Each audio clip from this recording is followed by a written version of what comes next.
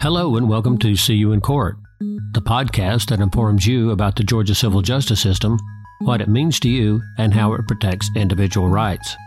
This podcast is a collaboration between the Georgia Civil Justice Foundation and the Georgia Institute of Technology. Your hosts are Robin Fraser Clark and Lester Tate, who are both past presidents of the State Bar of Georgia and currently serve on the board of directors of the Georgia Civil Justice Foundation. And now this episode of See You in Court. Good morning, friends and lovers of the law, and welcome to See You in Court. I am Robin Fraser Clark, and with us here today is our co-host, Lester Tate. Lester? How you doing, Robin? I'm doing I love great. that we always begin this with good morning, even though, you know, and it sort of, we are not going to acknowledge that some of our listeners may listen to it as a bedtime story at night and it puts folks to sleep. But I like that intro. I like our optimism on it. Mm-hmm. Good point, because we're taping right now a little bit after 1 o'clock on Friday afternoon. So I just automatically say good morning. I like it. I like it. I don't think we ought to change a thing about it. And it's always great to tape on a Friday, I think. I think so, too, because as soon as we finish taping, we may have a post-taping celebratory beverage or two. I'm in favor of that. And as I mentioned earlier before we went on the air here, you know, tonight the Falcons play in their first preseason game and the Braves are on. So that's going to be a start for a good weekend for me. Sounds great. Well, we're really excited today to be talking about Georgia trial courts. And to help us understand it, we're thrilled to have the Honorable Mike Jacobs, Judge of the DeKalb County State Court, with us today. Let me introduce our listeners to Judge Mike Jacobs. Judge Mike Jacobs has served on the State Court of DeKalb County since June of 2015. Mike is the first openly LGBTQ plus countywide elected official in DeKalb County history, and the county's first openly LGBTQ plus trial judge. Mike serves on the board of directors of Leadership DeKalb, chairs Government Day for the program, and is a member of the class of 2016. As he says, the best class ever. Well, every class says that.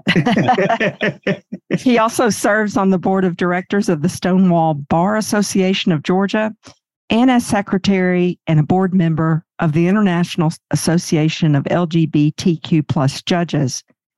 Prior to his judicial service, Mike served 10 and a half years in the Georgia House of Representatives, representing the DeKalb communities of Brookhaven, Chamblee, and Toco Hills. He was chairman of the Metropolitan Atlanta Rapid Transit Oversight Committee, also known as MARTOC, MARTOC, the Joint House and Senate Committee that oversees MARTA's management, budget, and fiscal affairs. He also served as chairman of one of the two subcommittees of the House Judiciary Committee. In 2010, Mike received the Allen Thornell Political Advancement Award from Georgia Equality for authoring and passing a stronger anti-bullying law for public schools. In 2012, Mike served on the Special Joint Committee on Criminal Justice Reform, which vetted major reforms that place greater emphasis on rehabilitating nonviolent offenders to lead productive lives. In 2014, interim CEO Lee May appointed Mike to the DeKalb Operations Task Force, the OTF. The OTF recommended county government reforms that the General Assembly enacted to help DeKalb County function better, including DeKalb's SPLOST, that's SPLOST, which Mike authored and passed in 2015. In 2019, Mike was recognized by the Stonewall Bar Association of Georgia at its annual awards gala with the award for outstanding service to the Stonewall community. Before joining the bench, Mike was a solo practitioner for 4 years, focusing his practice on consumer bankruptcy and debtor-creditor litigation. Prior to starting his own law practice, Mike was an associate at Alston & Bird, Crevlin & Horst, and Hall Booth Smith & Slover, I think it's pronounced. Mike received his law degree magna cum laude from the University of Georgia School of Law in 2003. While at UGA Law, He served as executive articles editor of the Georgia Law Review. In 1997, Mike received his bachelor's degree from Georgetown University in Washington, D.C. Mike is the proud parent of 3 children, Jonah, Eli, and Samantha. Judge Welcome, Jacobs, Mike. welcome to the show. That's such an impressive resume, too. I know. I'm reminded of the late George T. Smith, who, renowned for having served in all 3 branches of government. He was lieutenant governor. He was on the Supreme Court, and was in the legislature. And you've almost got the trifecta there, Mike. Not too late. Well, good morning, Robin, and good morning, Lester. Good morning. and I think I'm going to keep it at 2. Okay. Well, as a DeKalb County citizen, I'm glad to hear that, because we love right where you are on the DeKalb County State Court bench. But let's talk a little bit about your service to the state of Georgia. First, your public service as a representative for DeKalb County in the State House, which I think might be the first time I met you when you were serving as a representative and on the Judiciary Committee, which is the committee, well, you can tell us, but really the committee that most lawyers have any sort of interaction with. Tell us a little bit about your career as a representative. Why did you want to run for office? And how do you feel about that? How was your time there at the Capitol? Well, I mean, like anyone who gets into public service, you only do this for others. And I ran to make a difference. I mean, for lack of a better way to put it, I mean, that it sounds cliche, but it's true. And if that isn't the reason that you throw your hat in the ring, for public service, then you really need to be reevaluating, what you're doing and why you're doing it. And so, I did that at a very young age. I was, that's one of my colleagues calling, actually, but I will get back to her right after we're done taping. So I tell your colleague you're talking to the most important people around. The 2 that run the podcast there.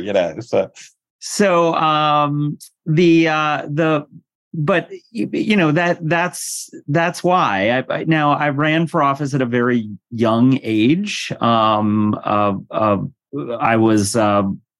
I think that campaign started less than a year out of law school. I graduated from law school in 2003 and was elected to the General Assembly in 2004. So indeed, that campaign did start less than a year out of law school.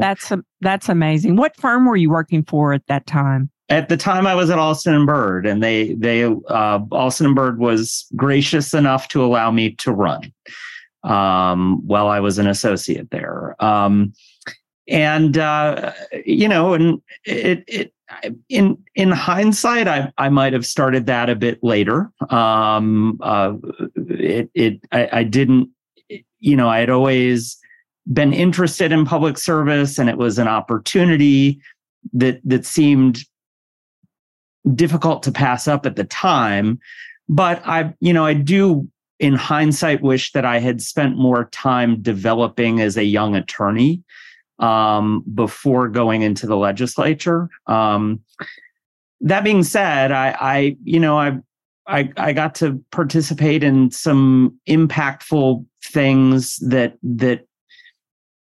benefited a lot of people, and that's important to me. The criminal justice reform, the revision of the Georgia Evidence Code. I also was on the committee that vetted, sat there with Paul Milich for meeting after meeting after meeting after meeting after meeting. I was on that committee too, representing Georgia trial lawyers. That was an interesting way to spend Thursday afternoons, as I recall. It was. But, that's the evidence code we're still operating under to this day. And, and it's important that Georgia's evidence code lines up with the federal rules of evidence, and the way that the evidence code is organized in most states. I mean, we were very much an outlier at the time, and we're not anymore, and that's important. And I can say I remember when, and that's cool. I'm glad you remember when, Mike, because that was 13 years ago, because it was the year I was the state bar president. And I remember you got that thing sailing through the House of Representatives. It passed, and then we had to, get crowbars and hacksaws to pull it through the Senate there at the end. But we did by a pretty wide margin, at the end. But I especially appreciate all the work that you and Robin did on that for Georgia trial lawyers, because it was about 40 years in the making. I mean, literally about 40 years in the making. Yeah, I mean, as a former House member, I suppose I would say it's the Senate that's always difficult. But if you ask a senator, they might tell you differently. So, but yeah, I mean, those were significant changes that underscore why it's important to have lawyers serve in the legislature. I mean, the technical aspects of the rules of evidence, or how criminal justice reforms, actually operate on the ground in court. Those are things that lawyers first and foremost understand and can speak to and inform their colleagues about. And at the end of the day, when you are a lawmaker, that is what you are doing, is making the law, and operationally it has to work, when applied by a judge. So one hopes that more lawyers find their way into the legislature at whatever age. It becomes, I think, difficult. I say I wish I had held off, but then again, it's also true that the more entrenched you become in your practice, the less likely you are to run for the legislature. So, I mean, maybe it was a blessing in the sense that, I was at a point in my career where I hadn't really decided what path I was ultimately going to take, and had an opportunity to do this, for 10 and a half years. We it's been said we've got a part-time legislature. I think the pay for being a state legislator is only slightly below the poverty line right now. It's supposed to be a part-time job, but it has become more and more and more a full-time job. I worked down at the legislature in 1983, and you were home by St. Patrick's Day, and now it frequently goes into to April or May. And I'm curious to know what you think about having a part-time legislature and about the pay you get for a part-time legislature. I mean, as a legislator, some folks have said we only have the impoverished, the retired, and the independently wealthy representing us in a part-time legislature. What are your thoughts about that? Well, I can speak from experience, and probably just leave it at that. I mean, I don't, how state legislators are compensated is a policy matter that is, curiously enough, within their realm. And so it's not really something that I would comment on in my current position, but just thinking from experience, I will say that it is, having been there and done that it is difficult, because the legislature is, sure, it's full-time while the legislature is in session, and in theory, part-time when you're out of session. But boy, there are times during that out of session period where it feels like it's a full-time job. And, you try to, especially, I will tell you that it was difficult. It's different when you're in a firm and you have kind of that safety net of, other attorneys and a support staff, to rely upon to kind of help carry everything forward while you're serving in the legislature, but boy, as a solo practitioner, that was difficult. And that was the last 4 years of my practice. And so it's, it is, I do think that the circumstances of, just speaking from experience, the circumstances surrounding the amount of time that it takes to serve as a legislator and what members of the legislature are compensated make it difficult to get a full diversity of, in general, life experience in the legislature, and then more specifically among lawyers, practice experience in the legislature. What types among the lawyers, what types of practice backgrounds do the lawyers who serve in the legislature come from? I think there may be, in the general public, maybe a slight misconception about how many lawyers are in the state House of Representatives or the state Senate. I feel like some folks think it's full of lawyers. I heard somebody on the news the other night say, well, the legislature is full of lawyers. Well, that's not true. It has very few lawyers. I think I don't know what the count is now, but it was only about 20 or 25 lawyers not too long ago. Do you think that there should be more lawyers running for office to be in the House or the Senate? Do you think that would be helpful, considering they're the folks who write the laws? Oh, well, I definitely think it's helpful from the standpoint of, I definitely think it's helpful from the standpoint of the way that, having people in the legislature who can speak to the way that the laws that are passed work operationally in our legal system. I also I'm happy to go, judges are permitted to interact with members of the legislature around matters affecting judicial administration and the law. And I do find it easier for me to explain things to a lawyer legislator than not when I'm engaged in that. And I think that's just reality. So yes, it is helpful to have more lawyers in the legislature because that is the job, lawmaking. And you are also correct that I have the 5 sitting out in the waiting area of chambers. I have the framed. Each of the 5 photographs that I appeared in of the cover of the Georgia Bar Journal with the lawyer legislators. In fact, Robin, I believe you're in one of those photos. I think I remember that. That was a neat photograph. I love that. And if you count the legislators in there and divide that by 236 seats in the House and Senate, you'll find that that percentage is not as high as people in general might think it is. Agreed. We've heard a little bit, Judge Jacobs, about your work as a legislator. You talked a little bit about the evidence code, helping get that through. And by the way, I wanted to tell you that so it went into effect January 1, 2013, 10 years ago, and we still call it the new evidence code. I think that's so funny.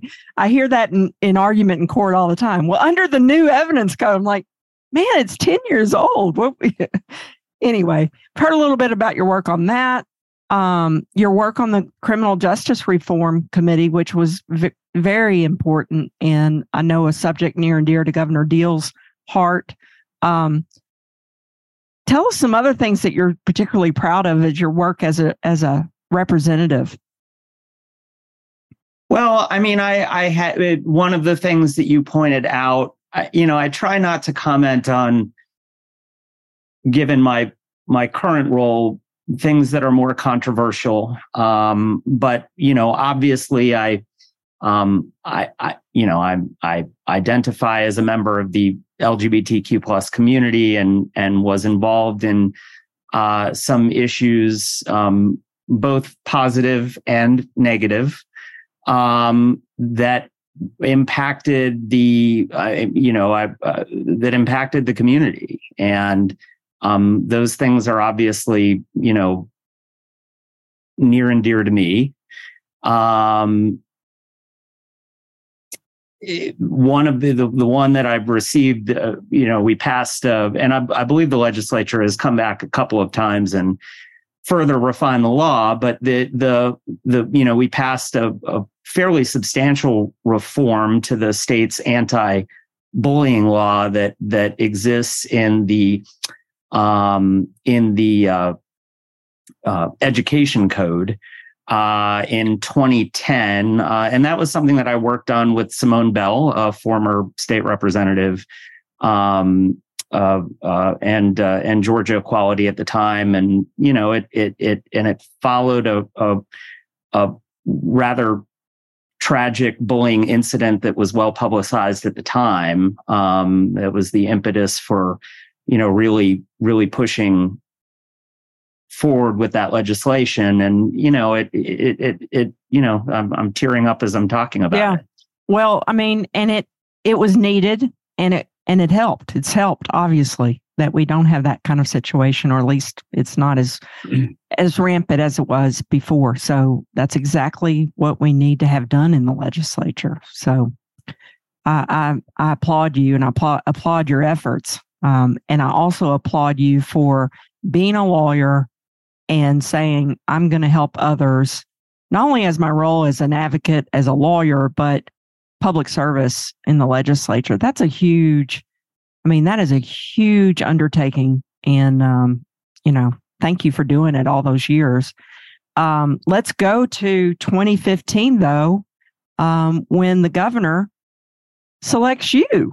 How about that, to become judge of DeKalb County State Court? Tell us what that was like. What do you remember about that? Well,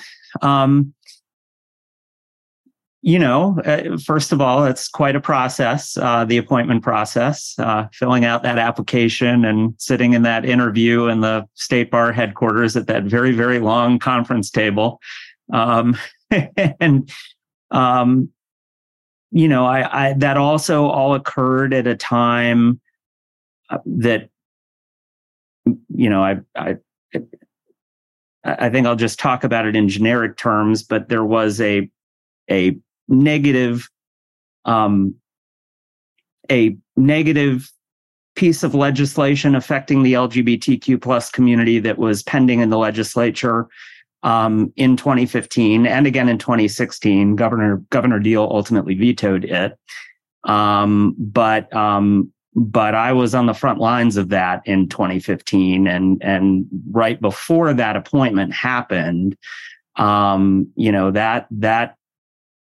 that reached a crescendo right at the end of that legislative session, and there was a lot of political heat that felt very personal that was directed at me at that time. And actually, oddly enough, in that entire appointment process, that's maybe the thing that I remember the most. I had interviewed and then made the short list and interviewed with the governor and was a member of the General Assembly at the time and working on something that was very big and important in the moment, and stood up and did what needed to be done, in my opinion, as a legislator at the time, and took a lot of heat for it, and some of that was very personal in its tone, and here I am today, though. And it worked out because you got appointed by the governor to the state court bench, which I appear in front of quite a bit. I live in DeKalb County, although my office is in Fulton County. And we have often called DeKalb County State Court bench the most diverse bench in the state of Georgia. Do you agree? I do agree. We have a total of 11 judges. There are two divisions to our court. Well, I guess if we're talking about the history of our court, we might as well start with the fact that, DeKalb County had this old timey recorder's court that handled traffic citations that actually, there was a legal argument. This also occurred in a lot of things happened in 2015. Okay. But another thing that happened in 2015 was that there was a legal challenge to the constitution of that court that appeared to have merit. I don't know that I don't remember whether or not a judge actually ever ruled upon it, but the legislature clearly felt the need to take action on it. I believe Sherry Boston, who was then the Solicitor General of DeKalb County, she was the solicitor at the time, had approached us about the issue and what it would mean if that legal challenge prevailed. And so we folded, the traffic citations are misdemeanors in the state of Georgia. So the court where all of those cases would go if that and the Recorder's Court also handled ordinance violations, which go to magistrate court. But where all of those cases should reside in Georgia's uniform structure is the state court. But boy, that's a lot of cases, and definitely a large number of cases to be dumping, on top of the 7 then existing judges of the state court, who also have complex civil dockets and a large misdemeanor court docket that doesn't involve traffic citations. So there's now 11 judges, 7 on Division A, who handle primarily civil that ends in monetary judgment. I guess I'm covering the jurisdiction of the state. Sure, let's talk about it. Yeah, sure. Civil that ends and you're in Division A. I'm in Division A, so I'm in Division 5 of Division A, and 5 is my lucky number. So I guess that's good. That's a happy coincidence there. But I was born on May 15th. That's probably why. But the state court's jurisdiction, generally speaking, is civil that ends in monetary judgments of any size, so non-equity civil. And then misdemeanor criminal cases below the grade of felony. So that's high and aggravated misdemeanors and regular misdemeanors. So, and by the way, too, not every like Bartow County, where my office is, doesn't even have a state court. Polk County, where I grew up, doesn't have a state court. So not every county has those, but they're really the workhorse of a lot of your metro counties. Well, absolutely. I mean, because we take on high volume classes of cases that would otherwise go to the superior courts and have, this is not,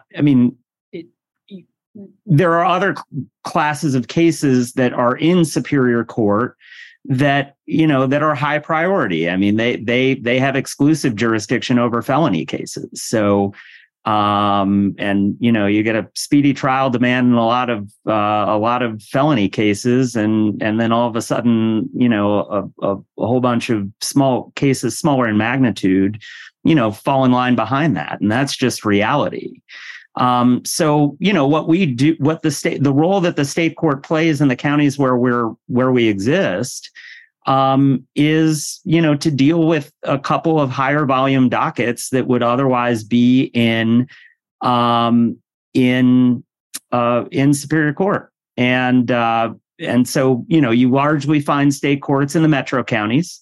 The largest, we're near the largest in terms of the number of judges. I think maybe Cobb County has one more judge than us. But Fulton County also has a large state court bench, 10. There's a large state court bench up in Gwinnett. So, we're primarily in the metro counties, but not exclusively. And and the misdemeanor docket is high volume. A lot of the civil docket is high volume, but what I love about the state court is I also get to, because it's civil that ends in monetary judgments of any size. I also get good, interesting, complex medical malpractice, products liability, premises liability cases. I mean, the vast majority of my written work, like 99% of it, is on the civil side of the docket. And as someone who was a civil practitioner, I love that. But getting back to your question, Robin, none of that actually responds to the question that you asked. It's all right. But you didn't object that I'm being non-responsive. So no, I would never object to you. Don't worry. But we, so we have 11 judges, and are very representative. That bench is very representative of the community we serve. We have the first Asian American judge in the state, Al Wong, who's our chief judge now. Wayne Purdom was for many years, and now Judge Wong is our chief judge. He's doing a great job as our chief, actually. And is actually joined me in the American Bar Association House of Delegates, and I was with him in Denver last week, as is and also Ron Ramsey, who is another one of your state court judges. So we've got a good contingency there in the ABA House delegation. Absolutely. And Ron was just Judge Ramsey, who I served with in the legislature. He's another former legislator. He was a state senator. And Ron and I had a great Judge Ramsey and I had a great, I'm used to calling him Ron when I talk with him, but the Judge Ramsey and I had a great working relationship. We were both DeKalb County legislators back when I was in the legislature, and I'm proud to call him a friend. That relationship has continued on, during our time serving together on the bench, and it's been really a great relationship that has continued from one branch of government to the other. And we, Ana Maria Martinez, who's the first Latina trial judge in the state. We've also had two of only a very small number of Latino trial judges who have served in the past. Tony Del Campo, who's now the president of the state bar, and Dax Lopez as well. And not many courts can boast having LGBTQ people serve as trial judges either. And we now have two openly gay judges on the bench. So it's, we are truly a bench that reflects the DeKalb County community in every sense of the word diversity. I mean, we're a very diverse bench. Well, why is that important to have a state court bench, which we have always said is if a citizen is going to interact with the justice system, it's most likely going to be at a state court. But why is that important to have your bench reflect the diversity or the makeup of the county? Because it instills confidence in the public that they see people who are like them and who have their life experiences serving, up there on the bench. I mean, that's I don't think there's a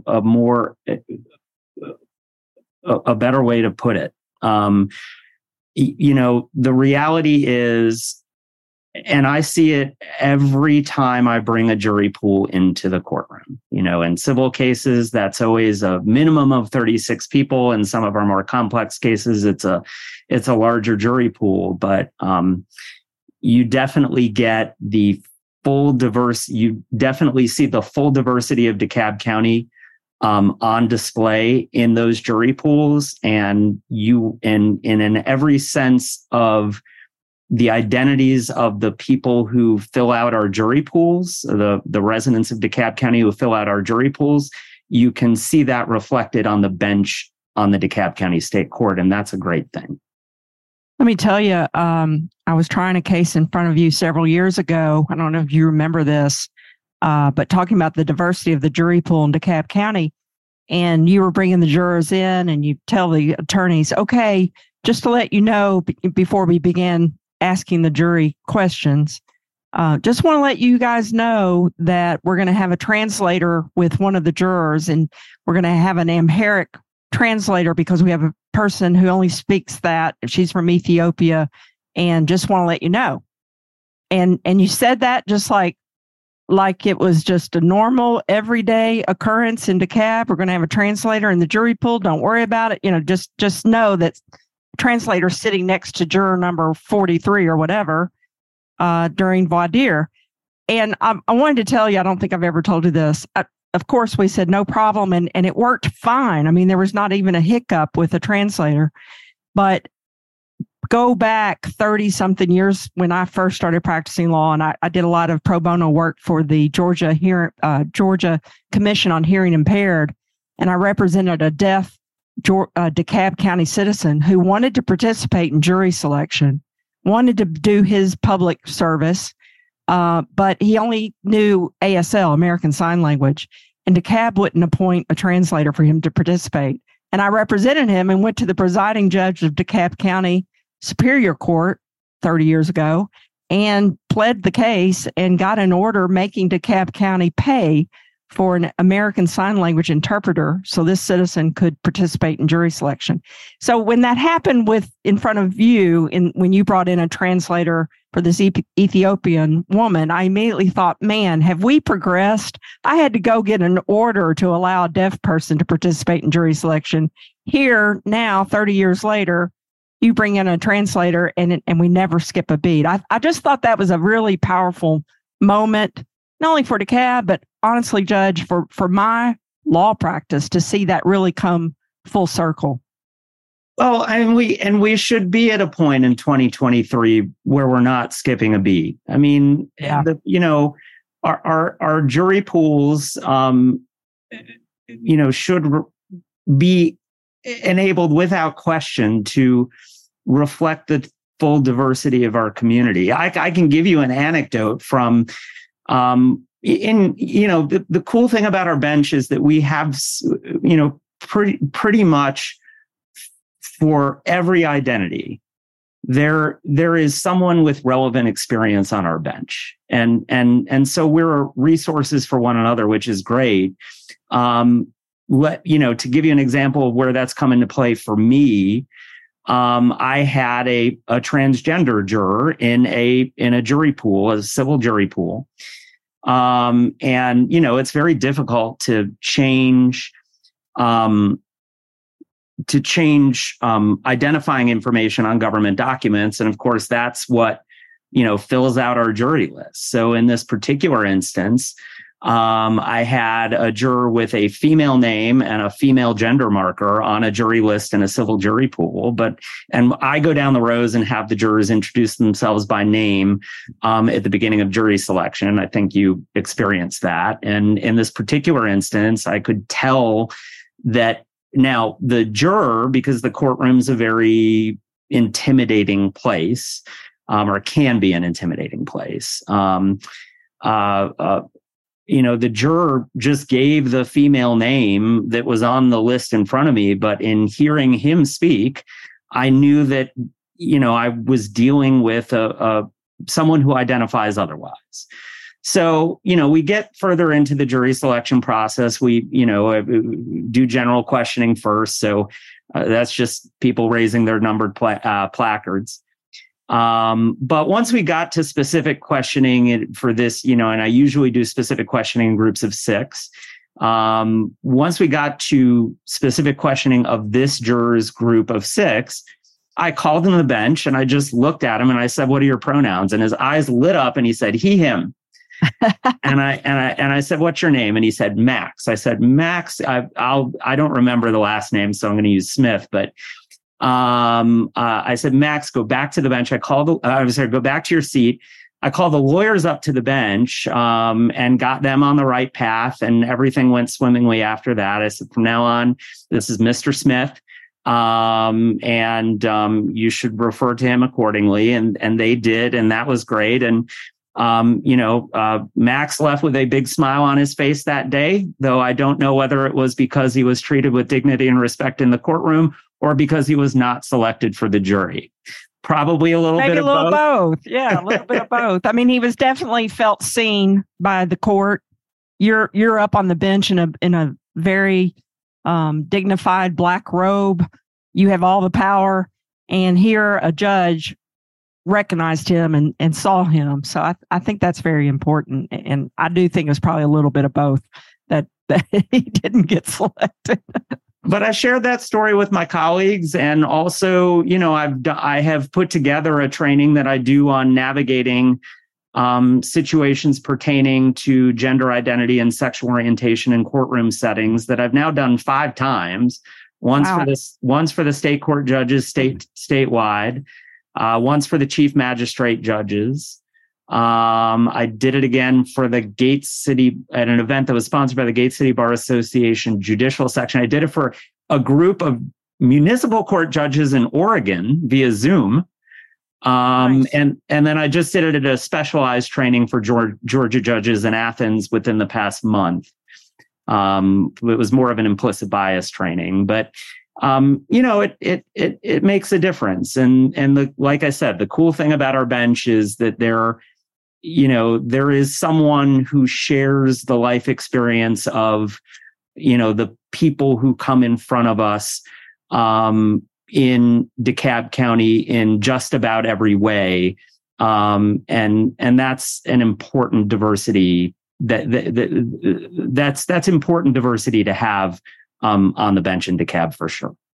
The evil twin of diversity is divisiveness, I think, where you have people that use their want to use their beliefs, their political orientations, whatever else. And I've always thought that the jury system, particularly in the last 10 years or so, is really a very good model. I hope that when you put 12 people in a room, regardless of what their past experience is or what their past background is, and you give them some important issue to decide, they can speak from their viewpoints, but they can listen and hear, and they can all come to a unanimous decision, about that. Oh, I have said that exact thing to numerous people. If you are losing faith in our system of government, because of the tenor of what you hear out there in the public sphere, and it pertains more to the 2 political branches of government, just come and watch our jury system at work, because time and time again, I send a diverse group of 12 people back into that jury room, and they come out. A hung jury is a rare occurrence. That's just a fact. A hung jury is a rare occurrence. And so time and time again, these diverse groups of 12 people drawn from throughout DeKalb County come out with a unanimous decision. And sometimes they come out laughing and talking to one another, and like they've actually built some relationships back there. And it really does give you heart about how we relate to one another as people and about our system of government. I think our jury system, can serve to restore some of our faith in how we interact with one another around important issues. Judge, talking about the rule of law, you've now been on the bench for quite a while. You've seen a lot. And you saw a lot as a legislator too, but I'm curious, have you seen a difference in the way people behave in the rule of law, respecting the rule of law? Have you noticed any change in who is in front of you or the types of cases? No, I can't say that I have.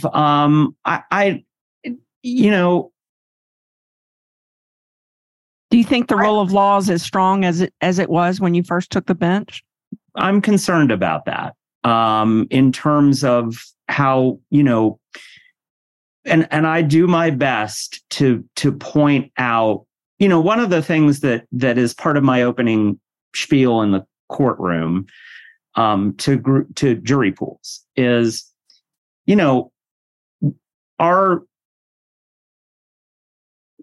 I usually started off by saying, I know not everyone turns cartwheels when they receive that jury summons in the mail, but let me talk with you about, why your service is important. And, I talk about how we're going to, say in civil cases, select 12 of you, and misdemeanor criminal cases, 6 of you to serve on this jury.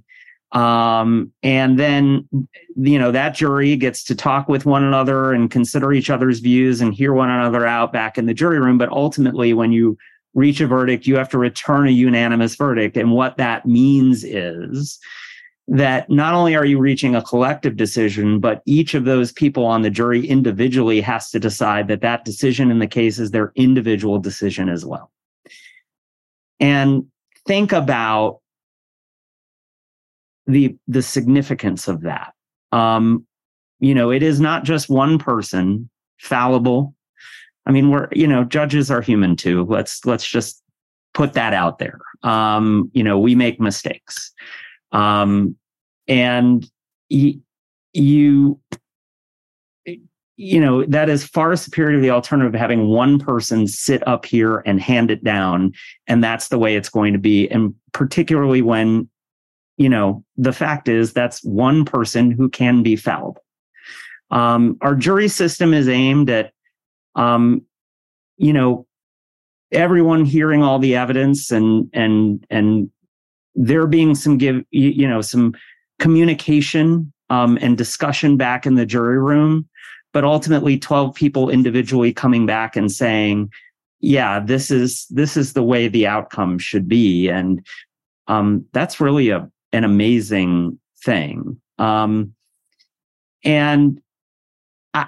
when you see that happen time and time again, it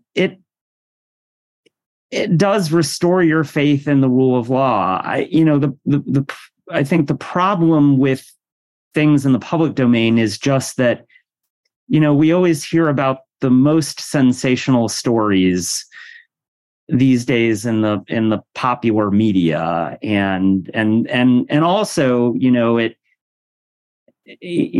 whether, depending on what channel you're watching, it tends to have a perspective to it too, right? I mean, I think it's important for people to know that you have judges on the bench each and every day who are committed to the sanctity of the rule of law, to there being one source of law that has come from the people, faithfully applying that law and letting the people who participate in that process, meaning our once a case gets to trial, our juries, within what the law provides, decide where the truth is. And that's the way it should be. And it really is operating as designed from where I sit.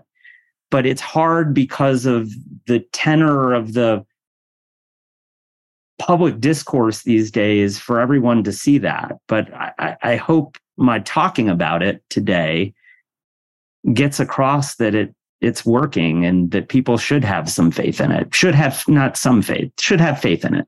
Yes, totally agree. And I often point out to jurors, to my jury in a trial, that what we are doing in this courtroom right now, other jurors are doing it in all kinds of courtrooms in every state in America. Juries decide questions like this every single day. But I guess to your point, the fact that 12 citizens get together and decide a case, and it's going on in every court in every county and every state in America at the same time, that's boring. That doesn't make the news. That it's working as planned. Everything's going great in all of the courtrooms. it's to your point, only the outrageous things get into the press. Yeah, and it shouldn't be boring, because it's not boring to me. No, I know. I certainly, I mean, given what I do for a living, I find it very interesting. Actually, it's really cool. Yeah, but I love it. But yeah, I mean, it's important, and it's real, and it's working, and I hope that gets across.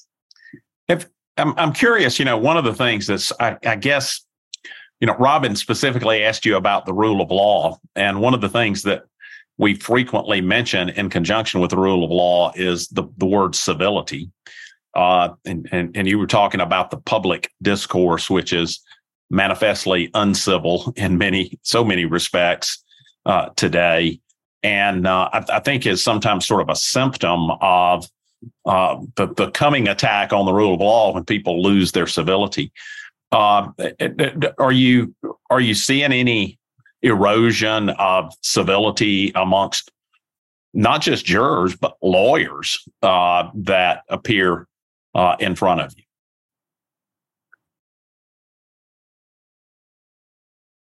Unfortunately, a little bit.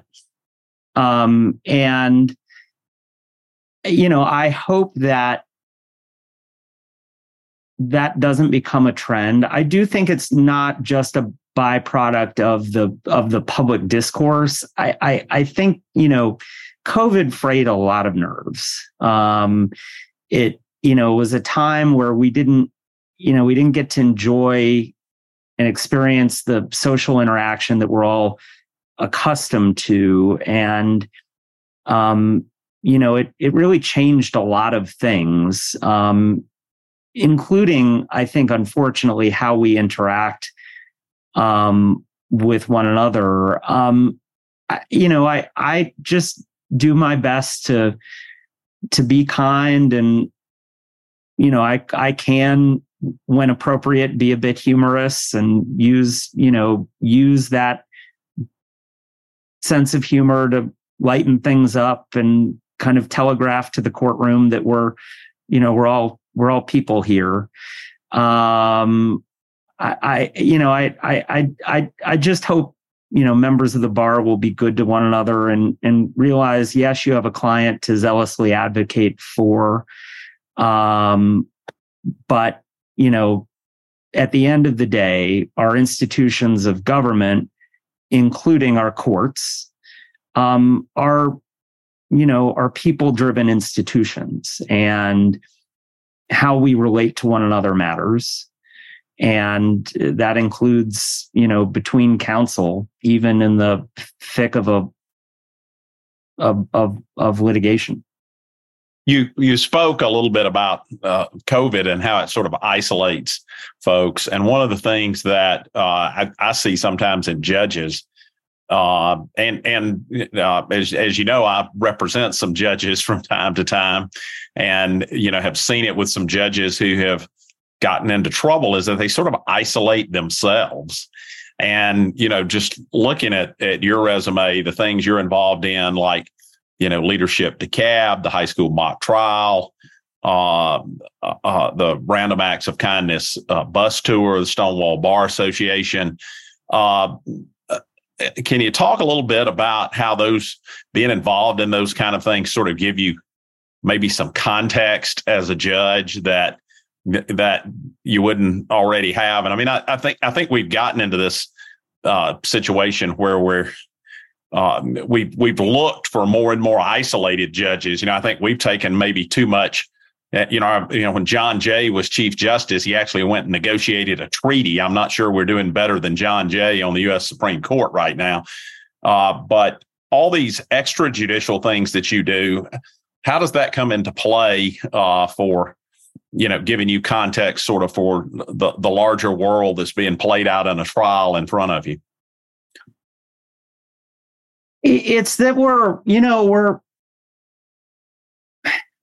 all, I mean, the code, I think we have to start here. The Code of Judicial Conduct recognizes that judges are people, and that we have interests outside the courtroom. It's just that there are some rules we have to abide by in order to preserve the impartiality of the courts and the integrity of our judicial offices. But I mean,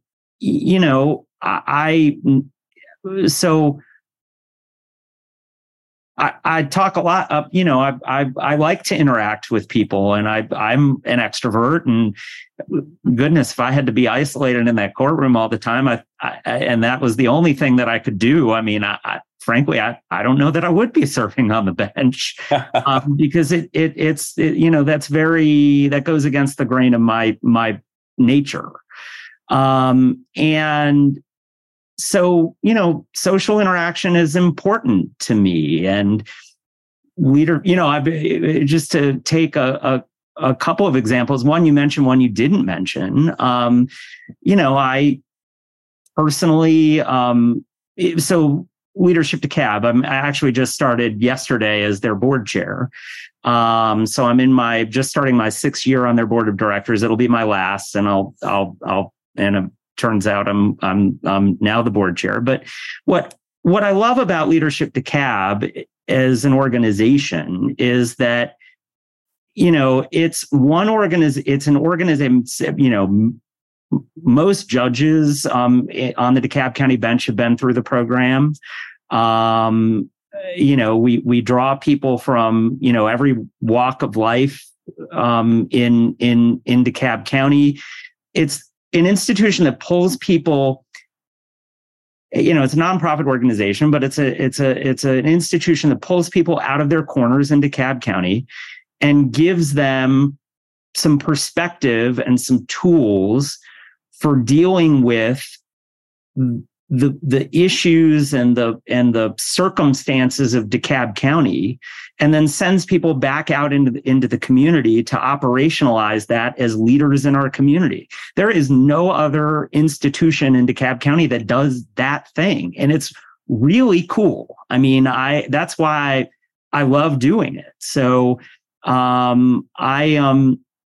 that's something I've become very involved in, just because, helping people who, are leaders, are, hold, positions or roles of responsibility, understand what it means to be, to do that in our diverse DeKalb County community. That's important to me. And that's something that, as I've discussed, translates very well to something that's important to me as a member of the judiciary as well. Then the other thing I enjoy doing on the kind of the lighter side is I love to sing. So I'm among all the other things that we've discussed, I'm a baritone in the Atlanta Gay Men's Chorus. You might catch me out there singing a show tune from time to time. I'm actually a decent singer, not the best, but decent. And it's something I enjoy doing. I mean, and it's kind of, every once in a while so occasionally on my social media, I'll post, about a chorus event that I sang at or something. And, and people come up and talk to me about that. And there's nothing inappropriate about talking about singing with, a lawyer who wants to talk with you about it, or someone who, might appear in the courtroom we're humans. And that's the point. So, I find that those things, because, you've got your caseload and you've got the cases you're working on, and you can't ever talk about those. And that's the way it should be. It's not just the rule, that's the way it should be as an independent judiciary. But there's so much else about who we are as judges, that I don't mind, people knowing and wanting to talk with me about, and frankly, I think that that's also important to the public's trust in the judiciary, to recognize that we have real people on the bench. And, frankly, like I said, I mean, the Code of Judicial Conduct recognizes that very fact. That's great. And I love the that you love to sing. I love to sing too. Unfortunately, people don't love to hear me sing, so I don't have the ability to go do that. But that's the kind of thing that I think puts a human face on our court system. I remember some great nights. The DeKalb Bar would have karaoke night too, and you were pretty awesome at those events as well. And always enjoyed those.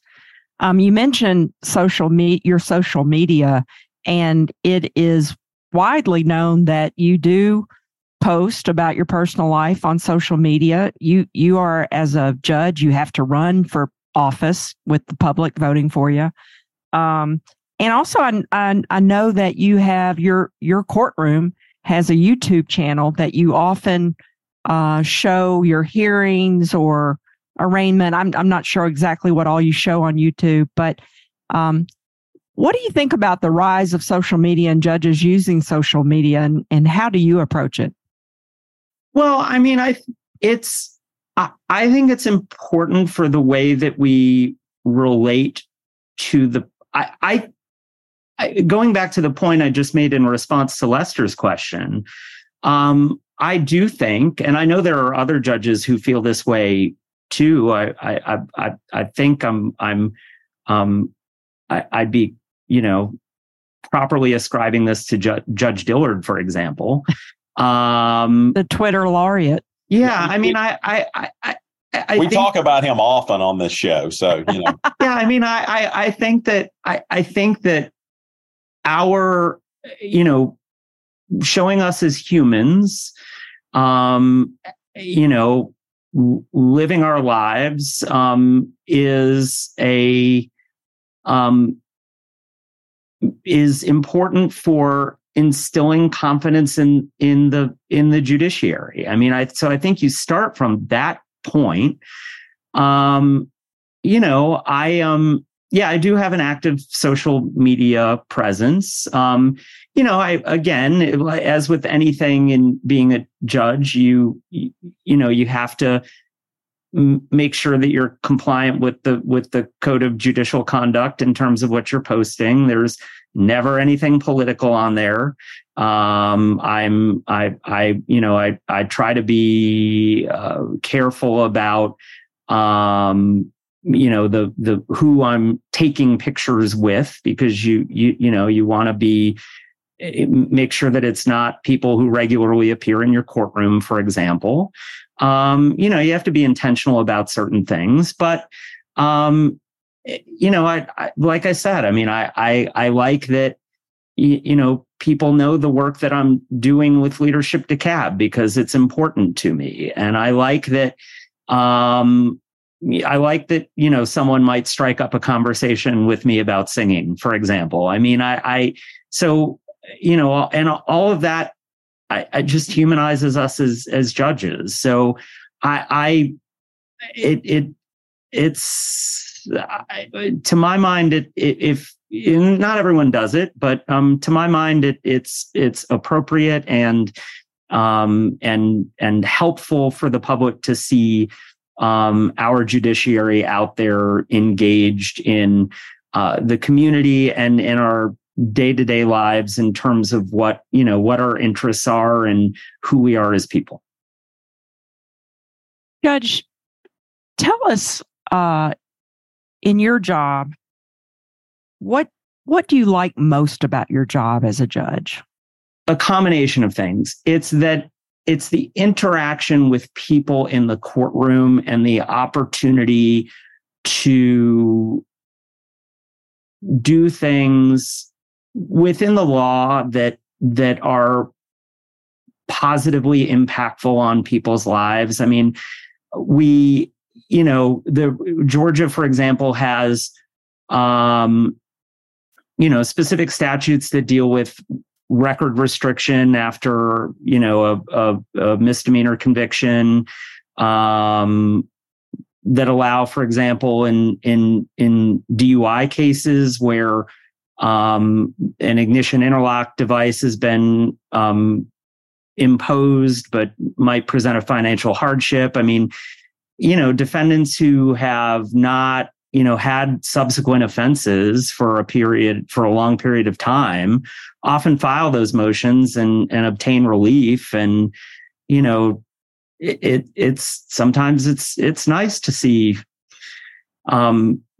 people who have been able to avail themselves of the laws pertaining to matters such as those, after, getting themselves on the right path, obtain the relief that the law provides. So that's one part of it. And then personally, I also enjoy the good, interesting work that comes off our civil docket. I mean, like I said, I'm a civil practitioner. So, where I was a civil practitioner, I no longer practice law, but throughout my time in practice, I was a civil lawyer in one form or another. The good, complex written work that we get out of civil cases truly is interesting, and I very much enjoy doing it. All my friends who are state court judges, one of the things that they say they're happiest about is that state court has no domestic relations jurisdiction, so they don't have to do that, which is, I think, for folks like me who at one time in my career did very little bit of that. That seems like one of the real fringe benefits of state court judgeships. Personally, I mean, and there are people who came out of the felony world and enjoy doing felony cases. There are people who came out of the family law world and enjoy doing family law cases. As for me personally, I would not trade the jurisdiction of the state court for anything. What's the hardest thing about your job? I would say the hardest thing about the job comes on the criminal docket. And that is that there are, for as much as we have made advances in terms of, for example, accountability programs affecting mental health and substance abuse, there are just a lot of problems out there, and they can seem overwhelming sometimes. And you can't, for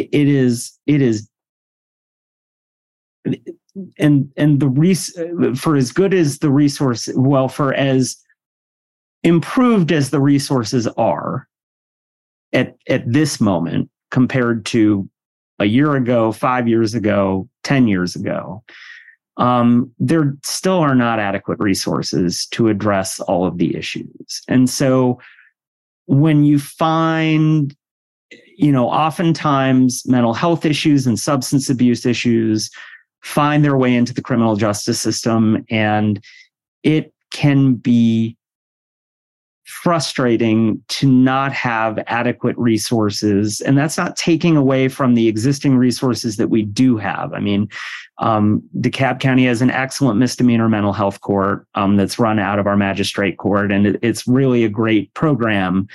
But the problem is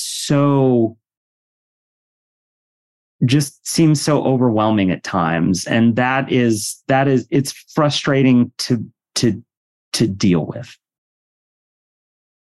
We have great resources. We just need more. Yeah. What would you want a general layperson who may be listening today to know about state courts in Georgia? That you have a hardworking bench, with a high volume of cases, where we're here, churning out work each and every day to keep that docket moving efficiently. And that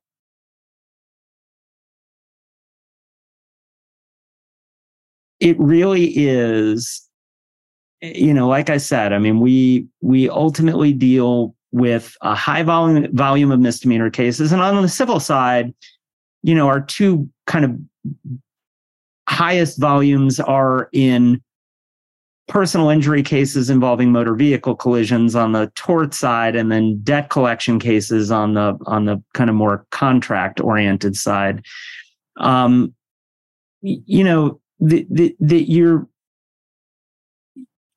You're dealing with a system that works as intended, with judges who are faithfully applying the law, and that ultimately, you are going to get a fair, efficient hearing in our state courts, which are specially equipped to deal with those high volumes of cases. I mean, we literally exist to move those higher volume dockets efficiently, whereas, that might be more difficult in the Superior Court, where they have some, bigger cases, particularly on the felony side, that, eat up a lot of the bandwidth on their dockets.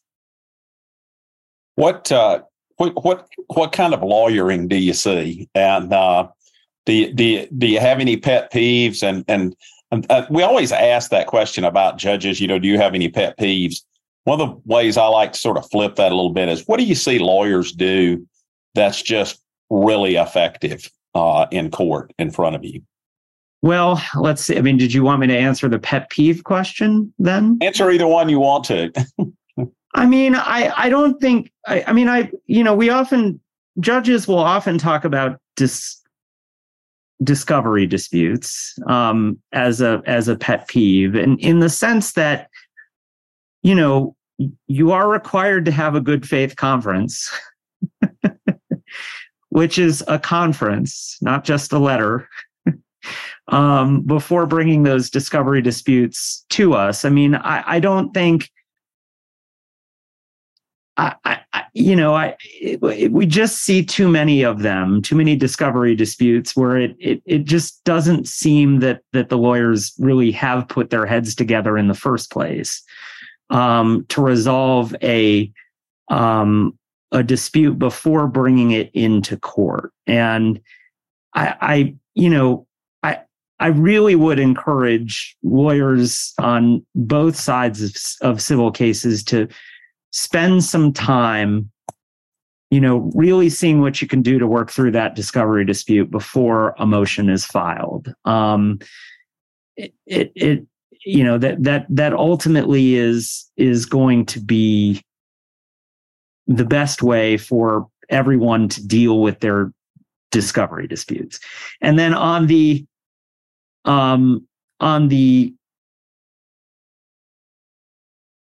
kind of what has been done effectively, I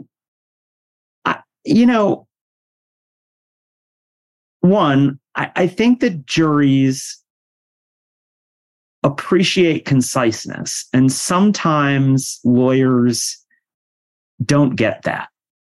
My sense is that when you are to the point, your questions are on point and thought through in a way that that you get responsive answers that move that move the examination along. When your closing arguments are to the point and really, hit on the things that the jury needs to hear about, and only that, juries do, in my experience, tend to appreciate that. That does tend to be more effective. I think that, I think you have to recognize that juries, the jurors are ultimately giving up their time to our jury system. I mean, even though it is under a court summons, they're giving their time. And I think that they appreciate when a lawyer conducts themselves in a way that shows respect for that. Judge, our last question to every guest: is, how do you define justice? So I put that to you. What does justice mean to you, or how do you see it? How would you define it? Sometimes the outcome of a case or a ruling goes your way, sometimes it doesn't. But justice ultimately is everyone leaving that courtroom feeling that they were heard, feeling that the judge understood what they were saying, and that outcome, whatever it is the product of everyone being heard, and the judge understanding both everything that was said or presented during the hearing, but also faithfully applying the law. Wonderful. I agree. Boy, we really appreciate you being with us today. This has been one of our great episodes. It's always wonderful to talk to a judge on the state court bench too, where most civil cases are going to be heard, where I certainly do most of my work. I think Lester probably does most of his in state court. And as I said, most interactions between a regular citizen, if they're going to have an interaction with the court, it's going to be state court. So your job is so crucial to the civil justice system, and we thank you for your role in it. Again, let me just remind our listeners, we've been talking with the Honorable Mike Jacobs, Judge of the DeKalb County State Court. You can learn more about Judge Jacobs and the DeKalb County State Court at DeKalbStateCourt.net. That's the website for the DeKalb County State Court, or at his website, JudgeJacobs.com. All right, Lester, that was a great talk with Judge Jacobs. Very refreshing, and I really enjoyed it. But now is the time that we like to bring to the attention of our listeners an interesting law-related news item. And mine is about Taco Tuesday, even though today's Friday. There was a motion in the United States Patent and Trademark Office to cancel a trademark of the words Taco Tuesday that were owned by Taco John's Seasonings, and Taco Bell challenged the fact that they had a trademark and arguing that it couldn't be trademarked. And they had one of the most interesting pleadings I think I've ever read, called Petition for Cancellation of the Trademark. And it starts like this. This is the first paragraph in the pleading. People like tacos on Tuesdays. They just do. It's even fun to say Taco Tuesday. Tacos have the unique ability to bring people together and bring joy to their lives on an otherwise mediocre day of the week. But since 1989, entities associated with registrant have owned a federal trademark registration for Taco Tuesday. Not cool. The registration potentially subjects Taco Bell and anyone else who wants to share tacos with the world to the possibility of legal action or angry letters if they say Taco Tuesday without express permission, simply for pursuing happiness on a Tuesday. This violates an American ideal, the pursuit of happiness. Taco Tuesday is a common phrase. Nobody should have exclusive rights in the common phrase. Can you imagine if we weren't allowed to say, "What's up?" or "brunch"? Chaos. The petition is brought because Taco Bell believes that tacos, just like the joy they bring, belong to everyone on any day. Ergo, Taco Tuesday should belong to everyone. Taco Bell believes Taco Tuesday is critical to everyone's Tuesday. To deprive anyone of saying Taco Tuesday, be it Taco Bell or anyone who provides tacos to the world, is like depriving the world of sunshine itself. And it was successful. Taco John's relented and gave in the trademark. And then I noticed that Taco Bell, to celebrate, is having certain days where you get free tacos. For the next few days, they've named certain days: September 12, September 5, where you will get free tacos from Taco Bell. So interesting pleading. I thought it was pretty funny. Yeah, no, I think that's great. Who I really feel sorry for is Thursday. That Thursday's just neglected by this icon of civility and joy. The taco. There are no Taco Thursdays, but they start with a T too. So. I think of Thursday as Thirsty Thursday. Yeah, that's true. I wonder if that one's been trademarked. I don't know. What you got, Lester? I'm on a much more serious and in some ways morbid kick with my article today, but it's an event that just happened today, which is our taping day is August the 11th, and it is from the Pittsburgh Post-Gazette. And just as background, you may recall that there was a horrific shooting at a synagogue in Pittsburgh fairly recently. Contrary to what happens in a lot of these mass shootings, the perpetrator was actually arrested and was tried, did not kill himself or was not killed by police during the process of that. And so during the trial, which recently took place, of the shooter, there was another person named Hardy Carroll Lloyd in West Virginia, and he was arrested today on federal charges of trying to influence witnesses and testimony in the Pittsburgh synagogue shooting trial through emails and blog posts calling for violence against Jews and threatening to dox jurors, witnesses, and anyone who pushed back against his hateful rhetoric. The charges were filed in the U.S. District Court in northern West Virginia in a series of emails and blog posts that escalated as the death penalty trial against Pittsburgh synagogue shooter Robert Bowers progressed. Lloyd called for so-called lone wolves to target synagogues and Jews. Quote, walk into a synagogue and gun down 11 Jews and one rabbi, he wrote in late May. That's how you make a difference, people. Lloyd also took aim at jurors in the case, writing in one website post, y'all who are on the jury, make sure to vote what you know in your heart is morally correct. In another, he expressed a desire to obtain the jurors' names after the proceedings. Hope the jurors get told that and vote the right way, he allegedly wrote.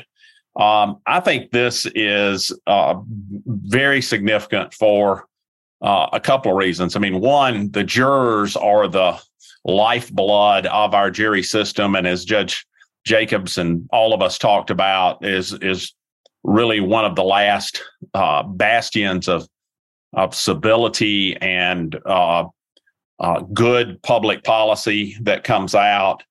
And so to attack that and to make jurors think because of their decisions they're going to have to be in fear for their lives is just horrendous. And I applaud the U.S. attorney for bringing these charges against this person. I think it also says that our legal system will protect you as jurors. We will take steps against folks like that. I'm really glad they arrested the guy. Yeah, and finally too, you hear a lot of folks today talking about in multiple contexts.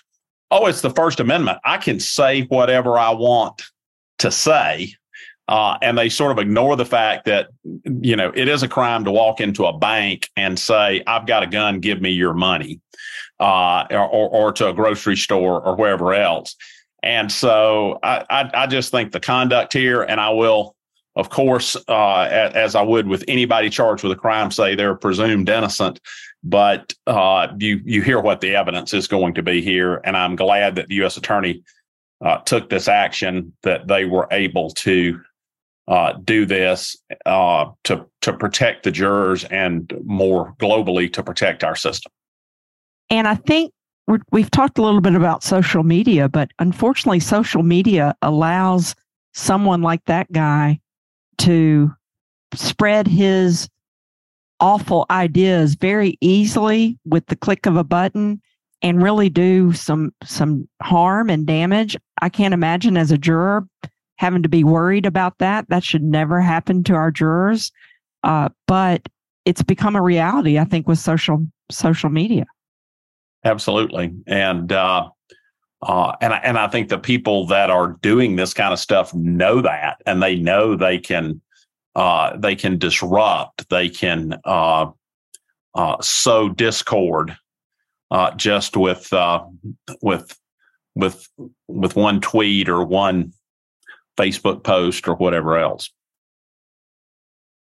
Well, that does it on our end. I want to thank again our sponsor, the Georgia Civil Justice System. And we also want to thank our producer, Philip Hoover. And we thank our listeners for listening. You can learn more about our host, Lester Tate, at aikentate.com, and more about me, Robin Fraser Clark, at gatriallawyers.net. You may listen to all the episodes of the podcast at seeyouincourt.org. Lester, hope you have a great weekend. You too. And I guess next time we will see you in court. See you in court. Thank you for listening to See You in Court, brought to you by the Georgia Civil Justice Foundation and the Georgia Institute of Technology. Please subscribe to this podcast and consider writing a review. You may find related documents to this week's episode on our website, seeyouincourt.podbean.com. Please send any questions, suggestions, or ideas to seeyouincourtpodcast@gmail.com. We thank Noreen Hassan, Associate Professor and Director of Outreach and Community Engagement at the Georgia Institute of Technology School of Literature, Media, and Communication, and the Georgia Tech students who help bring you this podcast. I'm Fred Smith, Executive Director of the Georgia Civil Justice Foundation. You may learn more about the foundation at fairplay.org. On behalf of Robin Fraser Clark and Lester Tate, until our next episode, we'll see you in court.